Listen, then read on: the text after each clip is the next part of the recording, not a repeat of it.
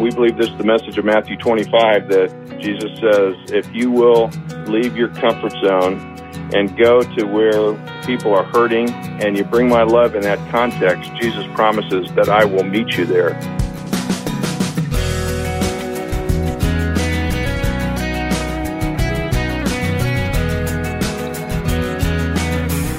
Today on First Person, the plight of the untouchables, known as the Dalit in India, and what we can do to overcome their oppression.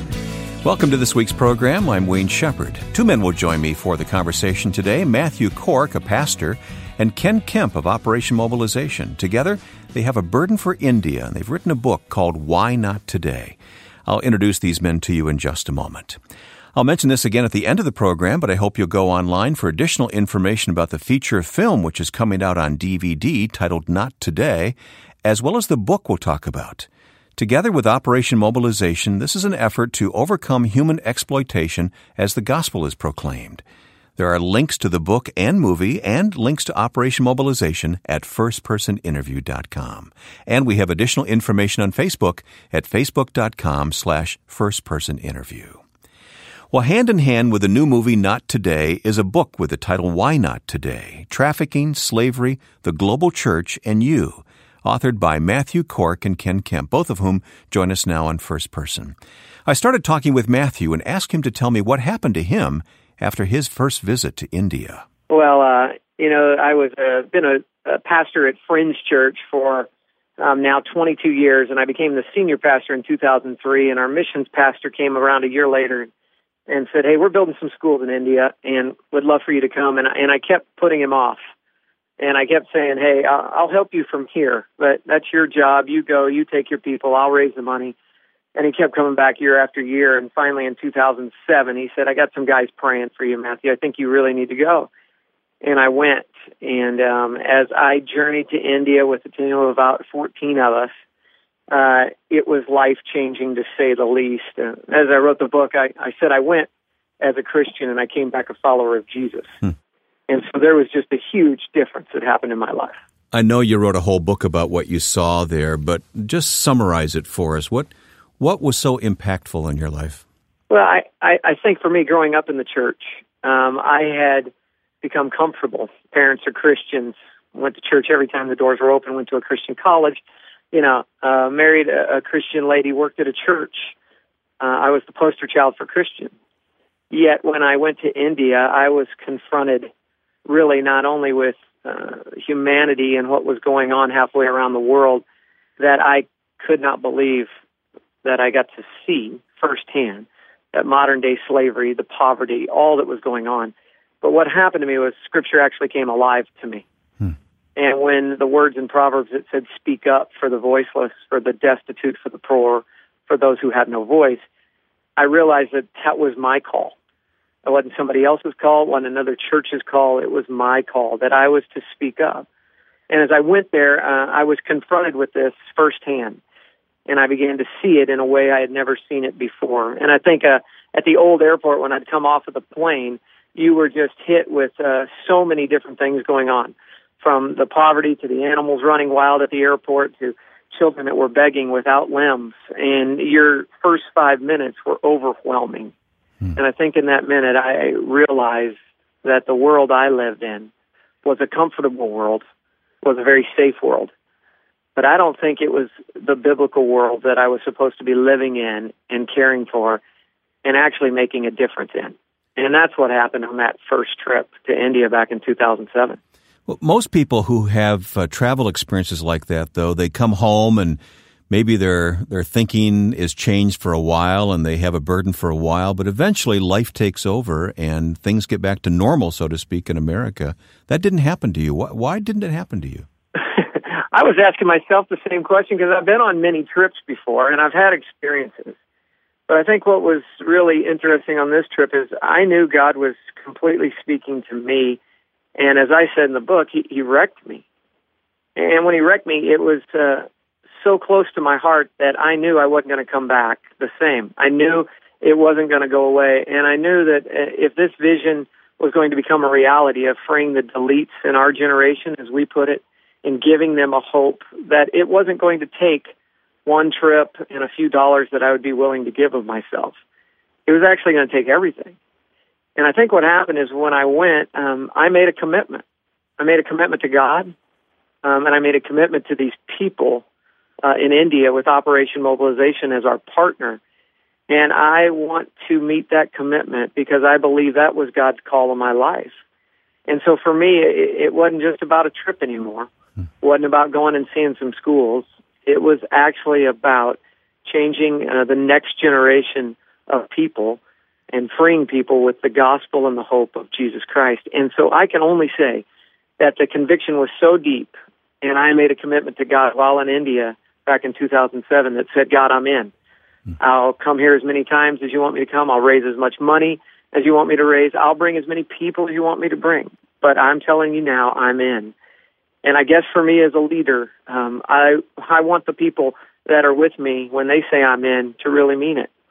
And so I knew that I had made a commitment to God and to these people, and I was going to follow through, whatever that meant. Let's explain that what you encountered was largely the caste system in India, and at the bottom of that are the untouchables, the Dalit, which you mentioned a moment ago. Talk about the plight of the Dalit. Yeah, well, there's roughly, they estimate, between 250 and 300 million people, that'd be the size of the United States, live in what is called the caste system, and they are considered the untouchables, which means they have absolutely no rights. They're considered less than animals. They would say if you drank a drink of water after a Dalit or an untouchable, you would have to break the cup because now as a person, you were contaminated by this human being. And to see that firsthand, to go into this place called Pipe Village where these Dalits were living in discarded concrete sewer pipes, and them coming out of these pipes in this village and living in immense poverty and considered less than an animal, I saw these people face to face, and I looked them in the eyes. And these young kids came out to me, and they began to speak to me and to talk to me in English, and they began to share with me. And a guy that was with us said, Matthew, because of you, these Dalits, these 250 million people, the ones you see right now, will never live in a pipe again because you're giving them an education. Mm. And so this caste system has been around for thousands of years, and what happens is it's as much emotional and as much mental as it is physical, because they have been told that you are considered less than an animal. They could have been told that they're worthless by their parents because their parents passed it down to them. And so generation after generation has began to tell their children that they're not worth anything. And you know, once that's told to you so many times and you live in a country that lives that out, you begin to believe it. And so breaking caste system is as much of a physical slavery as a mental slavery. And as we look at it, 90% of those who are trafficked are sold into human trafficking, who are manual scavengers. 90% of those in India are the Dalits. And so we believe that God has called us to give them freedom and to bring them hope in the gospel and the message of Jesus Christ through education. Well, one of the ways that you've decided to tackle this, again with God's help, is by writing a book, and a second way is by producing a movie. Now, the movie has already been in theaters. It's called Not Today, but it's just now coming out on DVD as this program is released. And I want you to talk about Not Today. For those who did not see it in the theater, what will they see when they get their hands on the DVD? Well, our hope is to put it in a context that will be understandable to you, a story of an American young boy who really has become entitled and has everything, grew up in the church, but his faith never became his own. I would say he was a Christian, maybe, on the outskirts, but not really a follower of Jesus. And him and his buddies want to go to a city they've never been, to a country they've never been, and they choose India. And they go on this journey to party and to have fun, yet they are confronted with what I was confronted with, a young Dalit girl and her father standing on the street corner begging for food, and he feels that's their responsibility, take care of yourself. Yet later on, as the movie goes on and they continue this journey, they see this man again without his daughter, and he says exactly what we heard and have come to find out, that he sold her for a better life, he thought. But in actuality, he had sold her into slavery. And now the main character, Caden, and the father go on a journey of redemption and hope to find this girl and to rescue her back. And in the meantime, this journey for this young man brings him closer to God and awareness of the separation he has from him and how his life needs to change as well. And it's been a powerful story. We opened April 12th in around 21 cities, and God blessed us to continue to open all the way up until the time of the DVD release, and we'll be in 66 cities total after starting just in 20. And there was just a great groundswell and a lot of people that wanted to bring this movie to their city because of the message and the hope that we brought through Not Today. And what are viewers of the movie telling you after seeing it?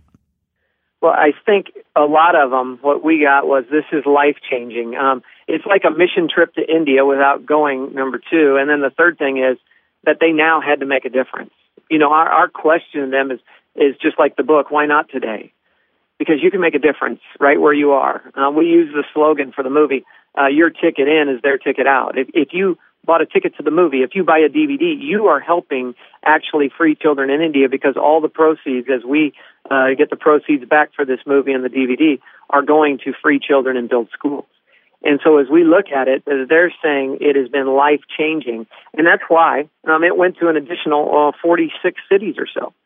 And the crazy thing about that is you don't hear it in a movie in a theater, but these people were actually, we had to pre-sell 400 tickets before we would take it to a new city. And in the 44 new cities, people bought 400 tickets per city just to get it to their city. That doesn't normally happen, but what people were saying was this was life-changing. I didn't know about this. I need to be a part, and I need to be a part of making a difference. We'll continue today's conversation with Pastor Matthew Cork and Ken Kemp of Operation Mobilization coming up on First Person. Next week, our guest will be Lee Ellis, a former POW in Vietnam, with lessons on leadership. And to me, helping people understand that you cannot lead with honor without courage. And courage is leaning into the pain of your fear and doing what you know you ought to do, even though you may be scared.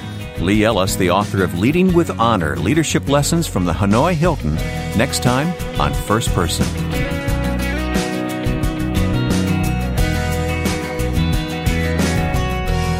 My guest on First Person this week is Matthew Cork, the author of Why Not Today? Trafficking, Slavery, the Global Church, and You. His co-author now joins us as well. He's Ken Kemp, who also works with Operation Mobilization. Ken, welcome to First Person. Hi, Wayne. Great to be here. You've been listening as Matthew has shared, and I know you've heard this story over and over again, but it never ceases to amaze me how gripped you guys have been about what you've seen, gripped so that you couldn't not do anything. You had to do something to help. Well, Matthew likes to talk about his life got wrecked when he went to India, and then he joined me where I got wrecked too. I was at the church at a time where I was kind of struggling, wondering where my life was going, and Matthew and I had done a few things together. I'd written some materials for the church, but he stood up and he said to everyone, we're part of a movement that is going to eliminate the caste system in India. And that was one of the most audacious things that I'd ever heard, and that just got me going down the whole road. All right, well, let's talk about that. Is that even possible? And Matthew, what are the steps to see that happen? Well, is it possible? I believe it is. I believe it's overwhelming. I believe the enemy would love to tell us it's way too big and keep us sidelines. He loves to disconnect us from the power source of God's Son, Jesus Christ, living in us and through us by the power of His Holy Spirit. And he loves to convince us that you can't make a difference. But what we've decided, and don't want it to be cliche-ish, but we just believe, and every time I get off the plane at India, I fight this battle. Billion people here. How are you going to make a difference? And we've just decided it can be done. It's one child at a time. It's one school at a time. And we believe by being on the preventative side of this caste system, by telling people now, this next generation from 4 years up, that they were created in the image of an almighty God, and that He loves them and has great things in store for them, and to give them an education that we believe, as we begin to free one child at a time, that this will become a new movement in India. And there'll be a tipping point. Operation Mobilization believes, with Dr. Joseph D'Souza as the head of this vision, that if we could build 1,000 schools and free 500,000 children in India, that there would be a tipping point. where people would begin to understand and see that these people can make a difference. And by that tipping point of 500,000, that it would begin to change India from the inside out. So we definitely believe that we can do it one child at a time. Now, Ken, Matthew mentioned Joseph D'Souza there inside India. Of course, you two are Americans and coming in, but he's already there. This is a partnership that you're working together, isn't it? It is indeed. And Matthew called me in and challenged me one day in February of 2009. He just said, Ken, we need to write a book, and I want you to help me write it. And couldn't sleep for a week. And next thing I knew, I was on an airplane with Matthew to go to India myself, and I got to meet Dr. D'Souza. Dr. D'Souza had an incredible vision after many years of working in India and having difficulty sharing the gospel and seeing results. When he realized that there was a whole movement going on, he got invited to be a part of a Dalit freedom movement, and he was invited to come in as a Christian, and he was given freedom to share his own story. And the whole focus was that Dalits really deserve to have freedom of religion, which they do not have. And Dr. D'Souza stood up in front of a crowd of Dalits in 2001 in New Delhi, and that was a turning point when he just shared the story that Matthew's been talking about, that God has created you, He loves you.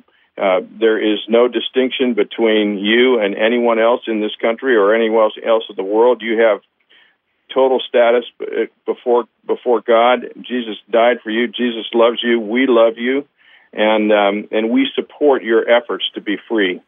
And that turned a corner that opened up a whole floodgate of decisions and momentum towards this freedom that we're describing. And of course, we know that if the Son will set you free, you will be free indeed. Amen. Yeah. Matthew, I know you do this in the book, but give us some ideas. Let's spend a few minutes talking about what we can do. It seems like such an overwhelming problem. You know that better than any of us. But what are the things that we can do? What are you doing, and how can we join with you to see that this gets done? Well, I think one of the ways that we see, if we put our efforts together, we have begun here in this church by giving people opportunity, because our church, everybody can't get to India. Everybody doesn't have $100,000 to build the first phase of a school. But they do have something that they can use, and they do have a little bit of money that they would be willing to part with to free a child. And so DeliteFreedomNetwork.org sponsors children, all the children that are in all of our schools. There's about roughly 26,000 children now that are in our 105 schools in this movement. And you can go to DeliteFreedomNetwork.org, and you can sponsor a child at around $30 a month. And what you do is you just don't feed a child. You actually send them to school, give them an education, some of them their first pair of shoes, plus a meal a day. That $30 goes a long way in India. And you can begin to free a child by doing that. Second thing is we have multiple partners. If you go to our webpage, which is nottodayresources.com, nottodayresources.com, it lists all the partners, from Focus on the Family to Operation Mobilization to YWAM to many organizations. Not for Sale is one. And I told them at another radio interview, they have an amazing kind of app that you can download. And you can see when you go into a store to buy a piece of clothing where that was made, and if it was made by a person, a young kid who is in child labor. And you can make a choice not to buy that piece of clothing that was made by a child laborer. And so it gives you choices, which is a simple thing, but it's a way to help us stop this human slavery. So you can go to nottodayresources.com, see a bunch of things there, and our partners all around the globe that are doing things to fight human trafficking, and see how you can get involved. All right, and we will, of course, put that website and others on our program website that listeners are accustomed to, so you can access that information easily. Matthew, I'm just so impressed that you're one pastor in one church, but you couldn't say no to God. You had to do something, and you're really helping to ignite a movement here. Yeah, well, thanks. I look back and I say, you know what? Our job, I believe, is to be obedient. And when you step out in obedience and faith, and you'll see it over and over in Scripture, we say, God, it's your job to show up, because I can't do this alone. I knew this wasn't going to be about one church. I knew this wasn't going to be about one man. It was going to be about one man, Jesus Christ, but all of us had to come together. And that's why God allowed us to do this movie, to write this book, so that we could get others involved and engaged, and that we could free thousands of children and build schools for the next generation to be freed in India. Ken, are there some hopeful signs already? Are things beginning to change?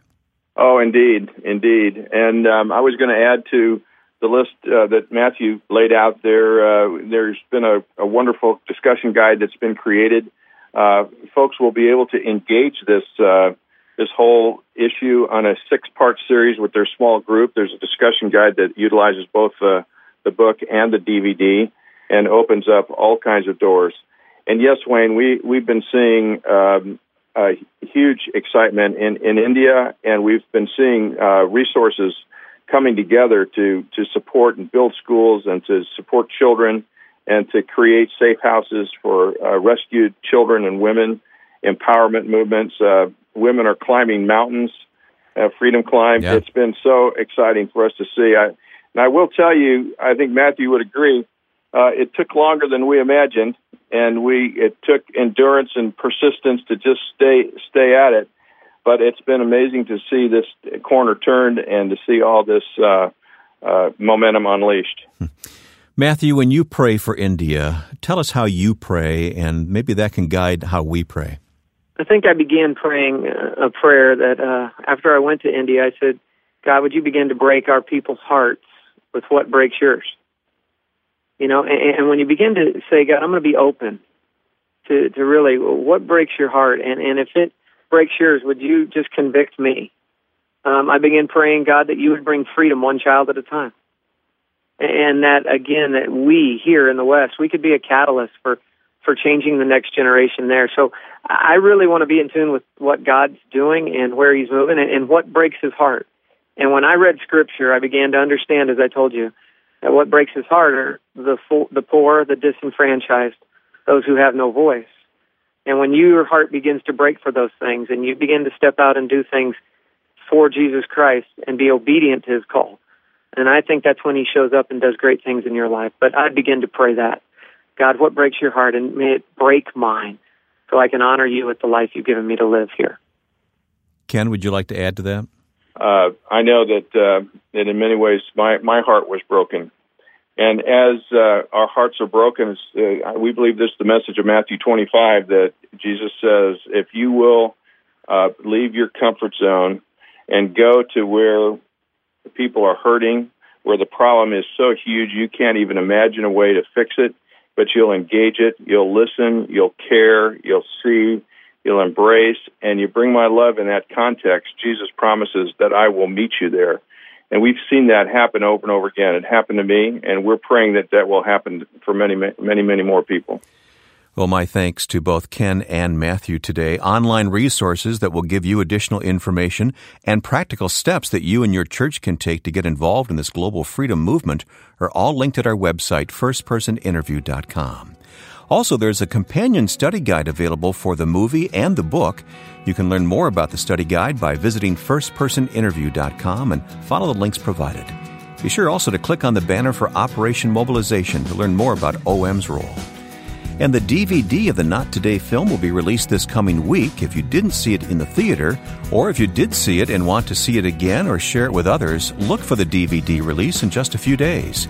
It would make for a great small group or family viewing and discussion. Again, you'll find more information at firstpersoninterview.com. And if you joined us late today, you can go back and hear the entire conversation again online at firstpersoninterview.com. And it's on iTunes as well. Of course, we'd welcome your feedback on Facebook. We're found there at facebook.com/firstpersoninterview. Next week, you'll meet Lee Ellis, a man who spent several years of his life as a POW in Vietnam. Now, with thanks to my friend and producer Joe Carlson, I'm Wayne Shepherd. Please join us next week for First Person.